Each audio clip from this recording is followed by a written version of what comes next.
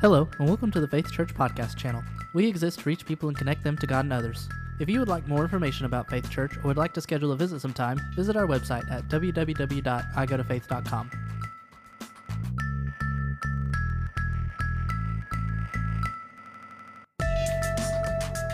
We can only do what we do because of the generosity of our Faith Church family. If you would like to contribute to our ministry, you can do so by visiting our website at www.igotofaith.com and hit the Giving tab. Or you can text the amount of your contribution to 84321. Both of these options will send you to a safe and secure server. Your giving is much appreciated.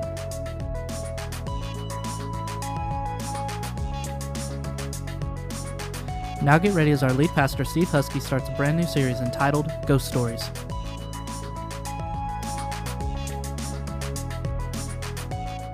All right. Good morning, Faith Church. What's going on, everybody?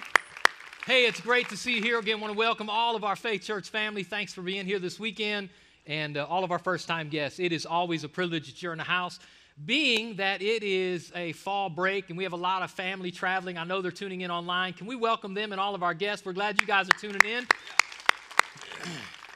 Well, hey, listen, we're starting a brand new series today that I really am fired up about. I believe that God's going to do some really great things in your heart, in our lives, in this church, as we start a brand new series entitled Ghost Stories. And the reason it's entitled this is because for the next several weeks, we're going to talk about this mysterious thought, person, thing called the Holy Spirit. Now, if you were raised in a traditional mainline church, you were probably raised not with this idea of the Holy Spirit, but the Holy Ghost, which just makes it all that much more spooky and mysterious. So we're here to take the mystery out of the Holy Spirit and really allow the Spirit of God to show up and really do something radical in our lives. So how many people know this, that when you're a kid and you're alone, you don't really like being alone as a kid because then you find out that maybe you're not really alone, right? Does anybody remember being a young kid and having to go down into the basement? I know basements aren't really prominent down here in the South. Maybe it was in an attic. But there's something about going into that mysterious place, and you got to go down there. And then there's that moment just before you go back up the steps that you're standing there with the hand on the light switch, and you know as soon as it gets dark, you got to bolt. So you got to like stretch stuff out, because you got to be quick. Because Usain Bolt, he might be fast, but he was not faster than me at 7 years old running up those basement steps. And like as soon as you hit that light, man, you're gone up the steps. Anybody remember that? I also remember at times having to take the trash out. We would take turns. Our night was Sunday night. And every now and then, my dad would be like, Stephen, you need to take the trash out. And he would never tell you, like when it's 3 o'clock in the afternoon and neighbors are out and people's mowing lawns. He would always tell you, 8, 9 o'clock at night when nobody's out and it's dark out. Stephen, I need you to take the trash out. And you'd open the door. And then I would go get the trash, take it to the curb, and I'd be back in the house in 17.4 seconds. Because you knew this, that you might be alone, but you might not. You never know exactly what tree the boogeyman's hiding behind. We were kids also, we would go up, and some of you guys can relate to this who are outdoors people. My uncle had some cabins that he would let us borrow from time to time, and we would go out, and I'm talking out in the country, out. We didn't have running water. In fact, we didn't even have an outhouse. Our restroom was a seat with a hole in it. And you just set your seat wherever you needed to handle your business, right? And there was always that right distance that you would go because you would want to go far enough away from the cabin and everybody else that you had privacy, but not so far where the boogeyman could get you. And once you're out there and you find out you're too far, it's too late if you're halfway in, if you know what I'm saying. So, there's always that, when you're alone, you always wonder, am I really alone? And while we can laugh at it, there's something about growing up, and sometimes you discover and you feel, unfortunately, in life that you really are alone. That we face sometimes tragedies and challenges and difficulties in our own life, and we feel like in the middle of those things that nobody understands, that nobody can relate. And there are times that feeling is so overwhelming to think and to believe and to feel that you're alone. And I just want you to know as we jump into this series, Ghost Stories, and as we talk about the Holy Spirit, I want you to know today we're jumping right into the fact that God is with you no matter where you go, which means you are not alone. You are never alone. In your darkest hour, you're not alone. Through your toughest time, you are not alone. No matter what situation you're going in, you're not alone. You might lose your job or your identity, but you're not alone. You might lose a spouse or a loved one, but I want you to know, I wish somebody helped me today. You are never alone.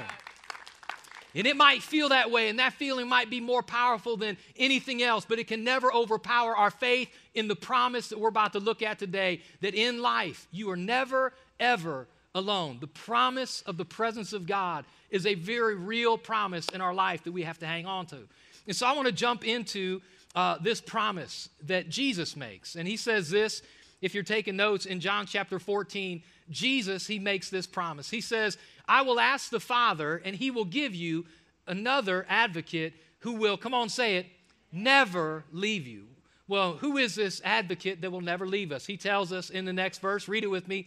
He is the Holy Spirit, who leads into all truth, and the world cannot receive him because they aren't looking for him and doesn't recognize him. But watch this, come on, read this. But you know him because he lives with you now and later will be in you. How powerful is that? That Jesus is talking to his disciples and he says, I want you to know that I'm praying that God will send to you the advocate. And we're going to talk about what that means in a couple weeks. But today, he tells us who this advocate is. He tells us who this person or who this thing is. He says, the Holy Spirit. He says, he's with you now, but later, everybody shout later, because we're living in the later. He says later, he's going to be in you. The later he's talking about is after his death, resurrection, and ascension. He says right now the Holy Spirit's with you, but when I leave up out of this place, I'm going to send the Holy Spirit, and when he comes, he's going to be living on the inside of you. And I'm telling you, that has to be a peace and a comfort to our hearts, that God is not just with us, but if you're a child of God, the promise is that he's not just with you. Come on, say it. He is in you. And so you have to ask this question, like, what is the Holy Spirit? Like, what is that thing? Who is that? Because depending on what denomination station you were raised on, you know, probably if you came out of a mainline pulpit, probably the Holy Spirit didn't get much playtime. You know what I'm saying? The Holy Spirit doesn't get much airtime in a Church of Christ or in a Presbyterian church or in a Methodist church. And I'm not slamming any of those denominations. I'm just saying that, you know, probably if you were raised in church, it's like the Father, Son, and wait, who? You know, the Holy what? And it's important as we navigate this conversation today and we look into what Jesus is teaching that we understand exactly what or who the Holy Spirit is. And so if you're taking notes, you can write this down. The Holy Spirit is a person, not a thing, not an it, not a force, and not an energy. Because if you'll hear some people talk, even Christ followers, even believers, even people who know their Bible, oftentimes they'll describe the Holy Spirit as an it. And I want you to know he's not an it, he's a person. You wouldn't like it if I called you an it. He doesn't like it either because he's a person. You say, well, how do we know that the Holy Spirit is a person? Because there are some fringe religions, for example, Jehovah's Witnesses believe and teach that the Holy Spirit is the active force of God, that he's just this kind of mysterious force. He's this intangible, ethereal energy. You know, and if you're really charismatic, you were raised like, you know, everybody extend your hand. And like, we feel like we can move stuff in the name of Jesus. Like, you really get it on your face. Ah. And he's not an energy. He's not a force. He's not an immaterial thing. The Holy Spirit, come on, say it, is a person. Well, how do we know the Holy Spirit is a person? Because when you read Scripture and the Bible describes who the Holy Spirit is and what he is like, the Bible tells us that he has the characteristics of a person. Now, there are things that make you a person. There are things that define our personality, that make us and separate us from an inanimate object or an energy or a force. For example, when you read the Bible tells us very clearly that the Holy Spirit has an intellect. The Holy Spirit thinks. The Bible tells us in 1 Corinthians 2:11 that no one knows the thoughts of God but the Spirit of God. So we know the Spirit of God has thoughts and thinks. Not only that, we know the Holy Spirit has emotions, just like you and I. In fact, the Bible tells us that we're not to grieve or to bring sorrow to the heart of the Holy Spirit. The Bible tells us, again, understanding that the Holy Spirit is a person, is a personality, not a thing, but a person. The Bible tells us that the Holy Spirit has a will. In 1 Corinthians, the Bible tells us in chapter 12 that it's the Holy Spirit who distributes the gifts of the Spirit as He wills. He chooses, He wills. We see that the Holy Spirit takes very unique action that only people take. The Holy Spirit speaks. The Holy Spirit sends. The Holy Spirit teaches. And so these are all things that contribute to us understanding that, again, the Holy Spirit, when we pray to the Holy Spirit, when we think about the Holy Spirit, when you learn today that the Spirit of God is living in you, we're talking about a person. And not just any person. He doesn't just have the characteristics of a person, but He has the attributes of God. I'm telling you today that when I tell you the Spirit of God is in you, when Jesus made a promise that the Spirit of the Lord is not just with us, but in us, what He's telling us is that God Himself is living on the inside of every Christ follower in this room. You ought to get excited about that. In a world where we can very easily feel overwhelmed and alone, God breaks the silence with the promise of His presence. It's with every single one of us. And He tells us who is with you is not an it, He's a person. And He's not just any person, He is the third person of the Trinity. Father, Son, Holy Spirit. The Spirit of God has the attributes of God. You say, what's an attribute? It's the things that make up specifically who is God. There are things that separate creator from creation. There are things that differentiate us from Him. And there are things about God that only are true about God. For example, God is omniscient. He knows everything. Well, our knowledge is limited. Again, I mentioned 1 Corinthians 2:11. Notice what it says, that no one knows the thoughts of God except the Spirit of God. The Spirit of the Lord knows all there is to know. He's omniscient. He's omnipotent. He's all-powerful. If you know the story when Virgin Mary gets impregnated, the promise comes this way by the angel. The angel of the Lord says this to Mary. He says, the Spirit of the Lord will come upon you. The power of the Most High will overshadow you. So he's saying, man, it's the Spirit of the Lord that power is what really made her to have that baby in her womb. And we see it over and over again. It's the Spirit of the Lord that is everywhere. It's omnipresent. Only God can be everywhere at one time. David, he said this. He said, where can I go where I can escape your presence? He says, no matter where I go on the mountaintop, he said, where can I go away from your Spirit? Even if I make my bed in hell, there you are. So again, we get this idea that the Spirit of God, again, is very much a person and very much God. I'm just telling you that's some really great news because, again, the promise is, guys, hear this, that in the world we live, you don't live it alone. You don't have to walk alone. I'm telling you, when everybody else is running out, God is still with you. We're not alone. A person is living on the inside of you. It is God Himself, the Holy Spirit. Is anybody here grateful today that you're not alone? But here's what we got to talk about a little bit, because while that's a great idea and while it's a great feel-good story, what I want you to know more importantly than that just God is with you is the promise of His presence isn't just so you can feel good, but so you can do good. I'm going to let that hang there for a second. See, God didn't send the Holy Spirit just so we could have a Sunday morning experience. God sent the Holy Spirit so we can make a difference in this world. God sent the presence and the power of the Holy Spirit to live on the inside of us as Christ followers. Again, not just so we can get Sunday morning goosebumps. Y'all know what I'm talking about. You ever sing the song, and it's your favorite song. And it's your favorite song, and you're singing it, and you feel like, woo, man. And you look over at your neighbor like, you feel it too, don't you? I feel, woo. And it's the presence of the Lord. And I'm just telling you, the Bible tells us that He inhabits the praises of His people. And we ought to get excited that we can sense the presence of the Lord. But I'm telling you, if the Holy Spirit that's on the inside of you lives on a box that only shows up on Sunday morning in the four walls of a church, you're missing the promise, not just presence, but the power of the Holy Spirit to go with you into this world so you can make a difference. And so Jesus, He goes on and he makes these statements. In John chapter 14 to 16, Jesus is talking primarily about this idea and concept of this person who's living with us and dwelling on the inside of us. And He makes these really radical statements that just absolutely shake the disciples up. And I imagine if you were there, you'd be shaken too. Jesus starts this dissertation on the Holy Spirit by saying this, hey, I'm leaving. I'm going back to the Father. And the disciples are panicked, and they're hearing Jesus say they're leaving. And it's almost, and you've been there too, where you hear something and you're so caught on that statement, they stopped listening to Jesus. They stopped hearing what else He was saying.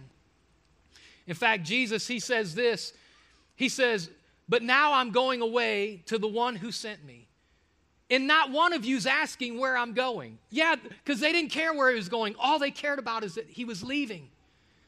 They had spent the last 3.5 years of their life following Jesus, learning from him. They left everything to follow him, and now they're looking at him, and Jesus is saying, "You're leaving?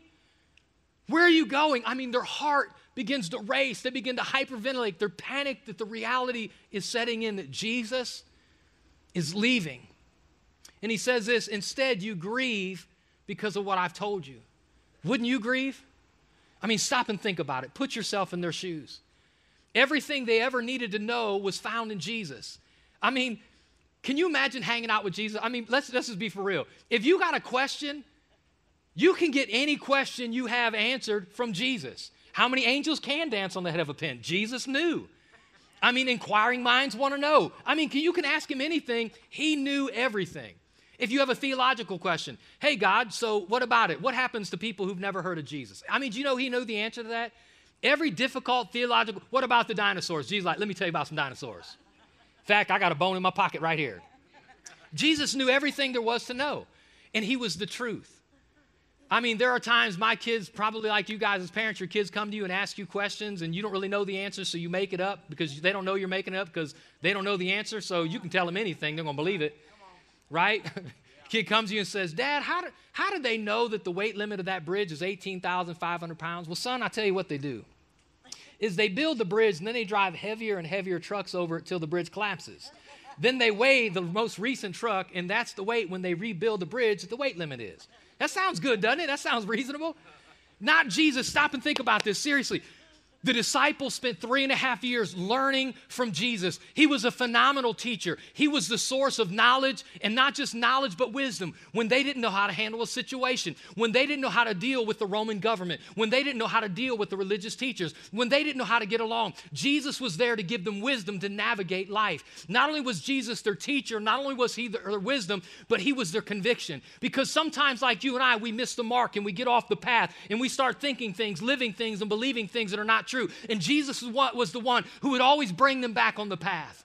When they were arguing about who would be greatest among them in the kingdom, then Jesus was the one who says, "I'll tell you who's the one who'll be greatest. It's the one who's least among you." I mean, he always had the answer. He always had the input. He was always the right one to go to. And he wasn't just a teacher, and he wasn't just wisdom, and he wasn't just conviction. The greatest thing, I think, when it came to the disciples was he was their authority. When they were dealing with the religious leaders, they had confidence because Jesus was there. When a kid came up who was demon-possessed, they weren't afraid because Jesus was there. When they were dealing with crowds of sick people, they knew it was okay because, say it with me, Jesus was there. And now their source of hope and life and meaning and learning and everything they've known for 3.5 years is leaving them, and they're utterly panicked. "Jesus, you can't leave us." But Jesus, he goes on and he says this. I love it. Watch this. He says, "But in fact," read it, every voice, "but it is best for you that I go away. Because if I don't, the advocate won't come. If I do go away, then I will send him to you."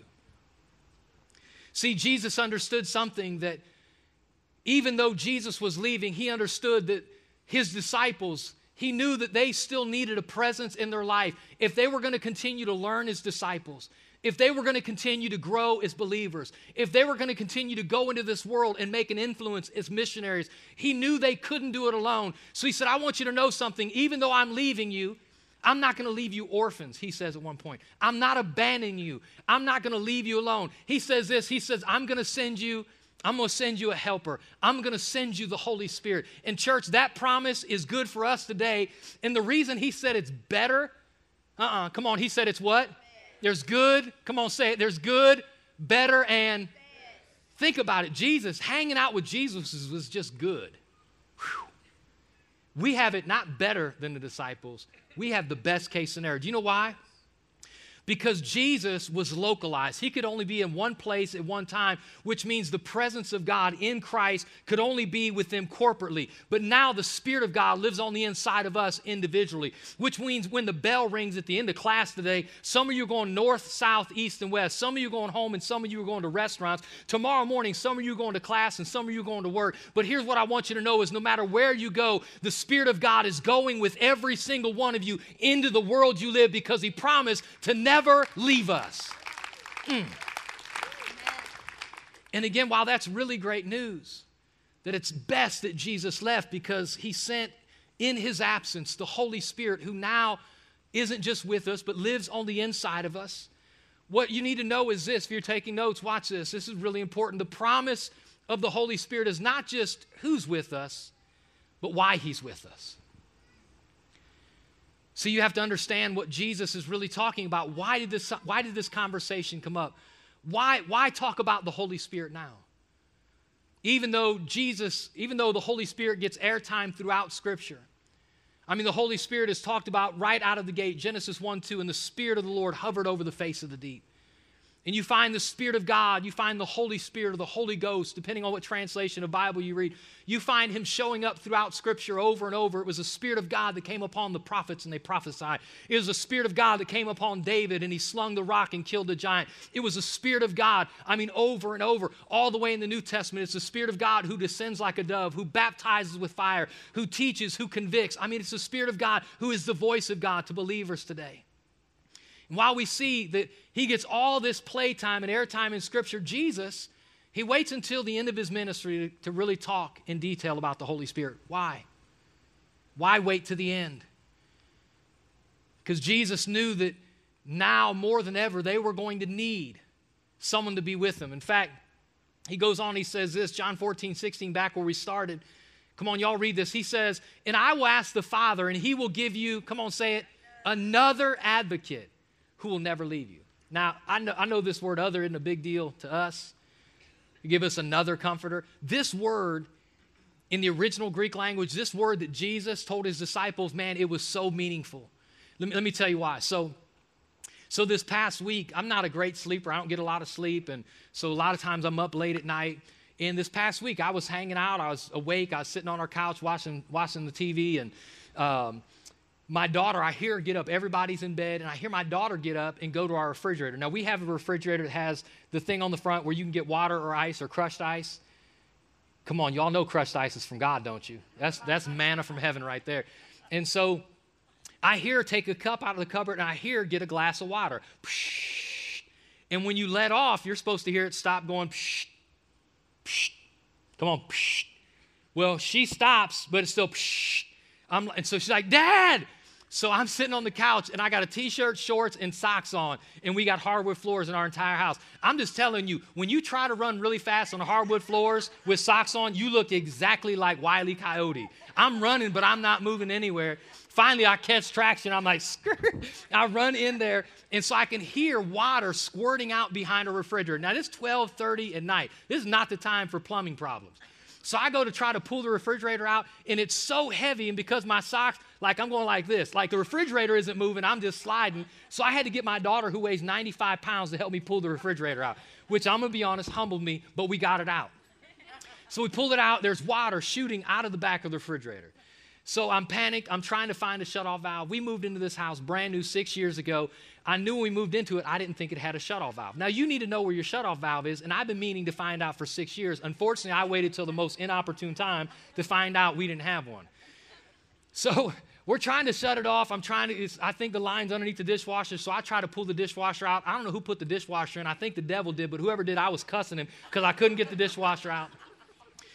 So I'm telling you, this water's squirting everywhere. Y'all got to imagine, water's flooding out into our kitchen. It's now 1 o'clock in the morning. I'm panicked. I didn't cuss, but in my mind, I was saying, Lord, help me. So I think maybe there's something underneath the house. Now, some of you guys been here long enough know that I don't like spiders. I really don't like any bugs, but especially spiders. And you know where spiders live, don't you? Underneath your house. So I've never been under there. I'm telling you, in the middle of the day, I almost went under there once, and I'm like, nah, I don't need anything under there. So now it's 1 o'clock in the morning, it's pitch black out, and I'm looking underneath our house in the crawl space like, how bad do I want to turn this water on? We can just let this one flood and go get a new one. But I thought, no, so I climbed underneath this house, and I'm crawling around, and I'm fighting spiders and cobwebs, and I can't find a shutoff valve. I get inside the house. Here, my wife found one I didn't know was there that was actually underneath our sink. So now my daughter moved the refrigerator, and my wife got the water shut off. I thought, I'm just going to bed. But here's the crazy thing. So this valve is what broke. This little plastic thing that you hook the water lines into, it broke. This is why this story is important, besides the fact that it's embarrassing and humiliating, is because I needed to go get a replacement part. Now, they have something in replacement parts for car parts, refrigerator parts, whatever it is. It's called OEM. Anybody know what OEM is? Basically, it's original manufacturer parts. I went to a parts store and I got something that looked like it was an original part, but it wasn't. It looked like it was the same quality, but it wasn't. You could tell it was a much less quality part. And when I got it home and I hooked all the water lines up and I turned the water's still squirting everywhere. And it wasn't me. Don't look at me like that. I did it right. But finally I had to jimmy this thing up to get it to work right because, watch this, because even though I had an original valve, I went and I got another one, I didn't get another one. I got one of less quality. Here's what you need to know is, when Jesus tells his disciples, I'm going to send you another, everybody shout another. I'm going to send you another advocate. What he's saying is this word, Greek word is allos, A-L-L-O-S. It means another of equal value, another of equal quality. He's saying, I'm not going to shortchange you and send you someone else that can't do what I did. He says, when I leave you, I'm not going to leave you orphans, but I'm going to send you someone who's just as good a teacher as I was. He's going to teach you just like I did. He's going to convict you just like I did. He's going to give you wisdom just like I did. He's going to give you authority just like I did. And here we are 2,000 years later, and I wish somebody would help me today, because the Spirit of God is with you and you have another comforter. You have the authority and the strength and the peace and the joy you need from the Spirit of God who lives on the inside of us, and he will never leave us. But again, it's not about having a Hallmark moment where we show up in church and we get Holy Spirit goosebumps. It's not about just showing up and having a good church service but going home.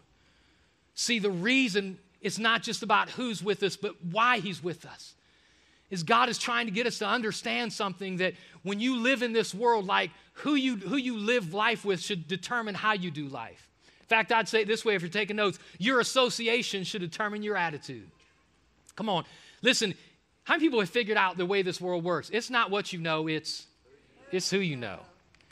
I'm just telling you, listen, if you get the right people in your life, it'll change the way you carry yourself.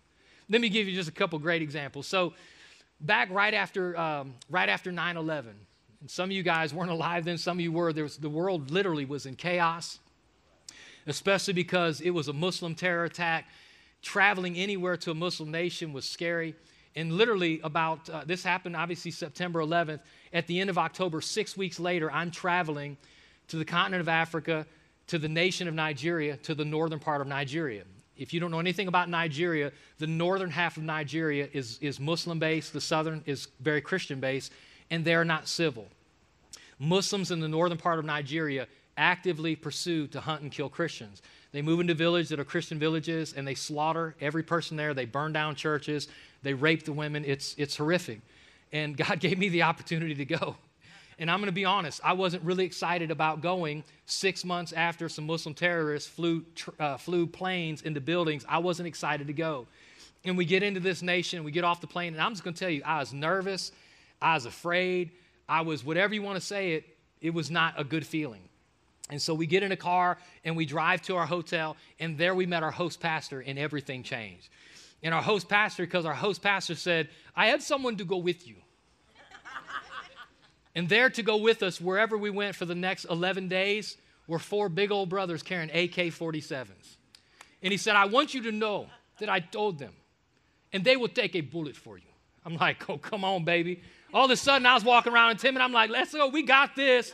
That's right, we bad, You know why? Because it wasn't me, it was who was with me. Your association should determine your attitude. What I want you to know is you can live with confidence and peace in this world because you're never alone. And it's not just who's with you, but why he's with you. He's given you the power and the authority you need to live a faith-based life in this world. Come on, somebody. You should have some attitude about that. You should have some confidence about that. Let me give you another one. So, several years later, I went to Tanzania. Tanzania is in the southern part of the continent of Africa. If you don't know about Tanzania, I'm telling you, God is doing great things in the country of Tanzania. If you don't know this, if you're a giver here and you financially support Faith Church, then you also are financing the kingdom advancing in the nation of Tanzania. We are a part of a missions work called Priority One, headed up by a great man named Sam Johnson. What we do is we build Bible colleges and training centers all over the world. We take people who've come to Christ and we train them to be pastors so they can go and properly train and give biblical training to new believers as the church grows and advances. And God is doing great things in the nation of Tanzania. There are hundreds of thousands of people that are getting saved, and that's not an exaggeration. That's not preacher talk. they made a decision to plant 10,000 new churches in 10 years. 10,000 new churches in 10 years. They're 4 years in and they're already at 7,000 churches. Now they're changing it from 10,000 to 25,000 churches in 10 years. And we were there, and I'm telling you, hundreds and thousands of pastors shouting, Tanzania for Jesus! Tanzania for Jesus! I mean, you're just like on fire. Well, so at the end of this crusade, and we went to this pastor's training thing, I was fired up. And at the end of the week, we got to go on a safari. Anybody here ever been on a safari before? Yeah, see, come on. Somebody got some favor. Favor ain't fair. It's all right. So we got to go on this safari. And here's the thing about safaris. You go on an open safari, and because it's over hundreds, maybe thousands of square miles, you may potentially drive through the safari and not see anything. It's just that way. But not that way with me, baby, because favor ain't fair. We seen every animal you want to see on that safari. We seen what they call Africa's Big Five. We seen the hippo, the rhino, the elephant, the giraffe, and the lion. We seen all of them, which our guide said almost never happens.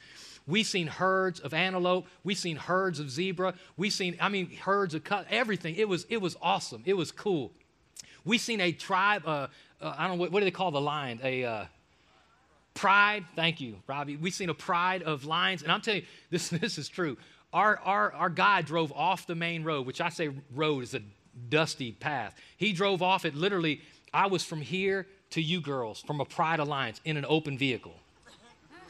That makes you tighten up, don't it? It makes you just. And it was awesome. But here's the thing. So we got done with this. We got done with this whole safari. It was amazing. We seen all these cool animals. But the cool thing was we stayed at the safari overnight. Now, when I say stay at the safari, we didn't stay at the Sheraton because they didn't have no Sheraton. We stayed in a tent on the safari on the Badlands. Okay, see, y'all never been on a safari, so let me just tell you about it. So out on the safari, there are animals that eat people like me. And the bigger, the juicier, which means I was most at risk, right? And we were staying, it wasn't a nylon tent, but they were just basically canvas tents. And before we go in our tents, our guide who's been with us all day, he's given us all the rules, and basically he tells us, listen, no matter what, do not come out of your tent at night. Well, what if I have to go to the bathroom? Well, you go where you are, you hold it, do not come out of your tents. And he goes on to tell us of all the things we're at risk, but the two greatest things that we're at risk of getting hurt by, and this first one's hard to believe, but he said number one is an elephant. He said an elephant is so, he said they can sneak up on you. Literally, an elephant can sneak up on you at night and you not even hear them. That seems unreal because I walk through my house and wake half my family up. He said an elephant can move on you and you won't even know they're there, and they can gorge you or just kill you. They're that strong. But the thing that's the deadliest on the African plain at night is the hyena. And so he goes on to tell us for about a half hour in detail how destructive and deadly hyenas are. That hyenas have been breaking into the camp where we're staying. They have found, listen to this is not exaggeration, they have found tires chewed off of Jeeps by hyenas. Now listen, if you can chew a tire off a Jeep, you're a bad mother. You know what I'm saying? But the second favorite thing of chewing tires off of Jeeps is tearing faces off of people. True story, that's what he tells us. Just last week, we found a pastor out in the bush. His face was gone. Well, have a good night.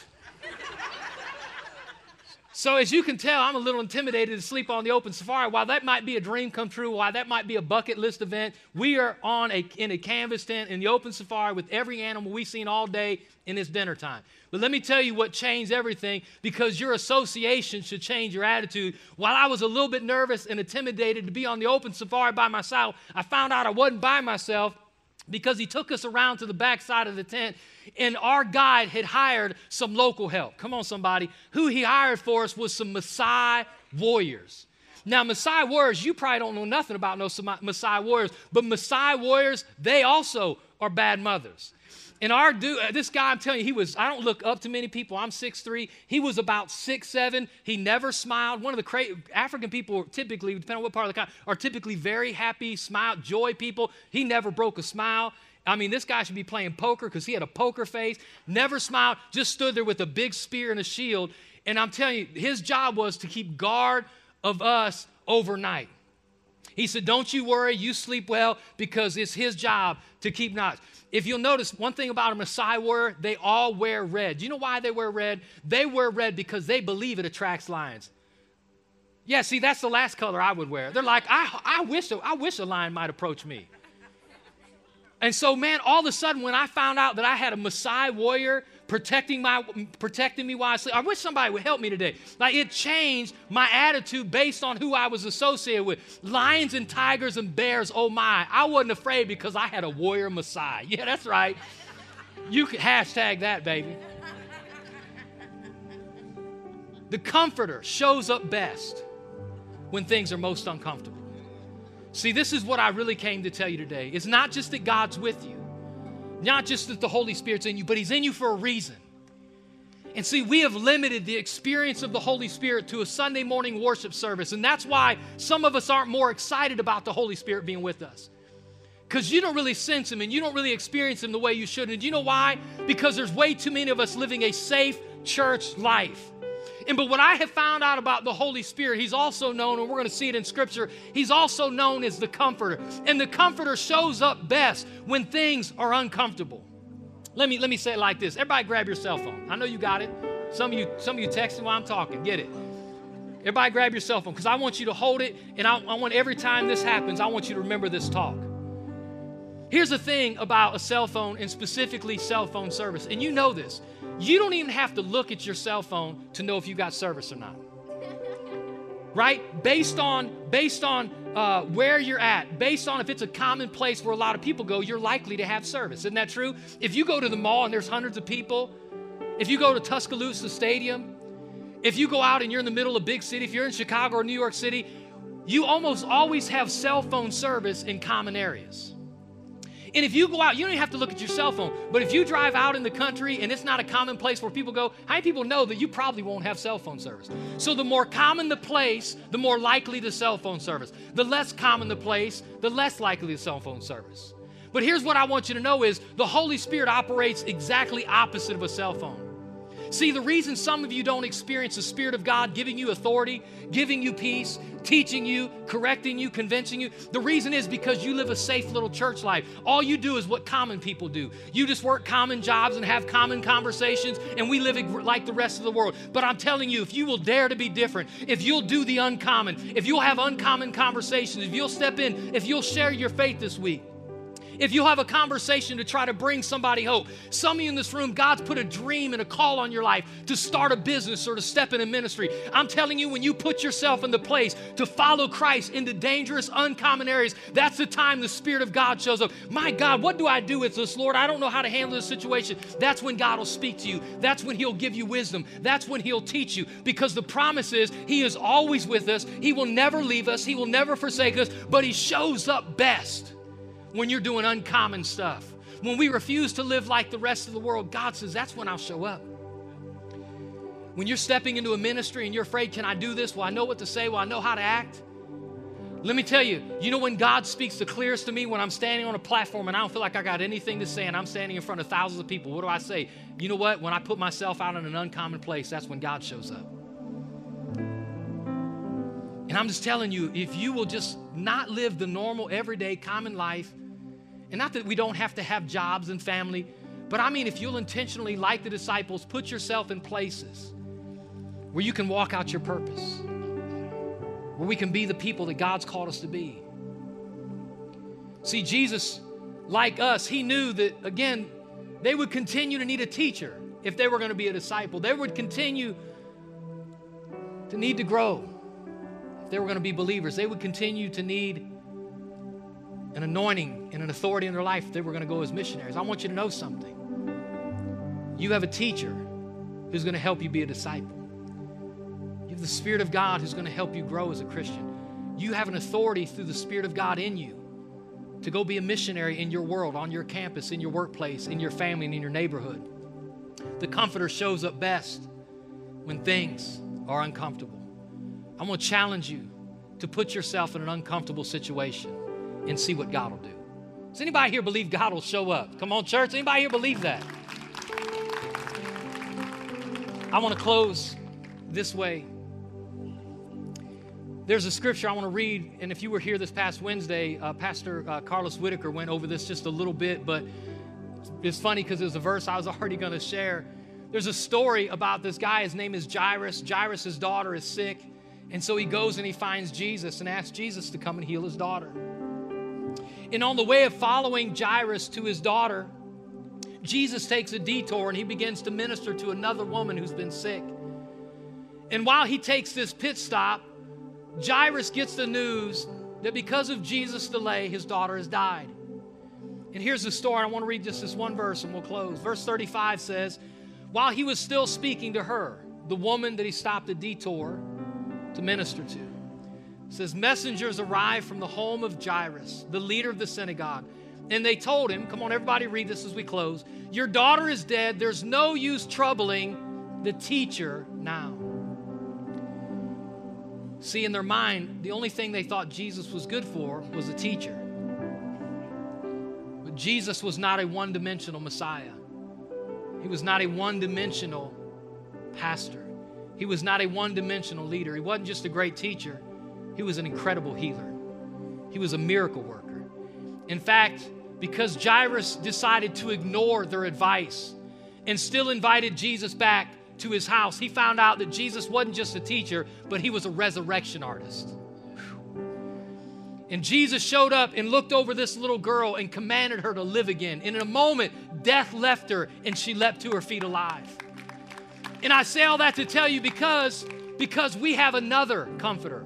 We have one just like Jesus living on the inside of us. But some of you, because of your denomination station, you were raised to think that the Holy Spirit's this one-dimension thing that shows up where you feel good on Sunday morning. I'm telling you, the Holy Spirit is multidimensional. And if you'll give him an opportunity in your faith journey, you'll find that he's authority to you. You'll find that he's conviction to you. You'll find that he's strength to you. You'll find he's wisdom to you. You'll find he's knowledge to you, because Jesus sent the Holy Spirit to you and I so we would have everything we need in our walk of faith. But you'll never know it until you put yourself in an uncomfortable situation. And so, Father, we come in the name of Jesus. And God, I pray for everybody in this room, including myself. And God, I thank you that you sent us another helper. I thank you that you sent us the helper, the Holy Spirit, to live with us and be in us. That God, as we dare to tread on uncommon ground and God, walk out a faith that sometimes is challenging, God, you left us all the help we need. And so, Lord, I thank you for it. I pray in Jesus' name, God, let every person's faith be built to believe that they have all they need to be successful, to walk out their faith. That you sent us a teacher, you sent us a helper, you sent us authority, you sent us wisdom in the person of the Holy Spirit in our lives. And Father, I thank you for it in Jesus' mighty name. And everybody who agreed said amen. Hey, thanks again for joining us this morning. We hope God spoke to you today. If you're new here, we hope you had a great time. Make sure you stop by the VIP desk on your way out. We want to give you that gift and personally thank you for being here with us. If you need prayer, we have a special prayer team at the prayer and care room out in the lobby whose sole purpose is to be there for you. If you have any questions about water baptism, connect groups, or Grow You, head to the Next Steps area in the back of the lobby. We have people there ready to help. Also, stop by the merch booth. Check out our new fall FC gear. Take a picture with some friends or family and use the hashtag IGoToFaith. Next week is Ghost Stories Part 2. We'll see you then.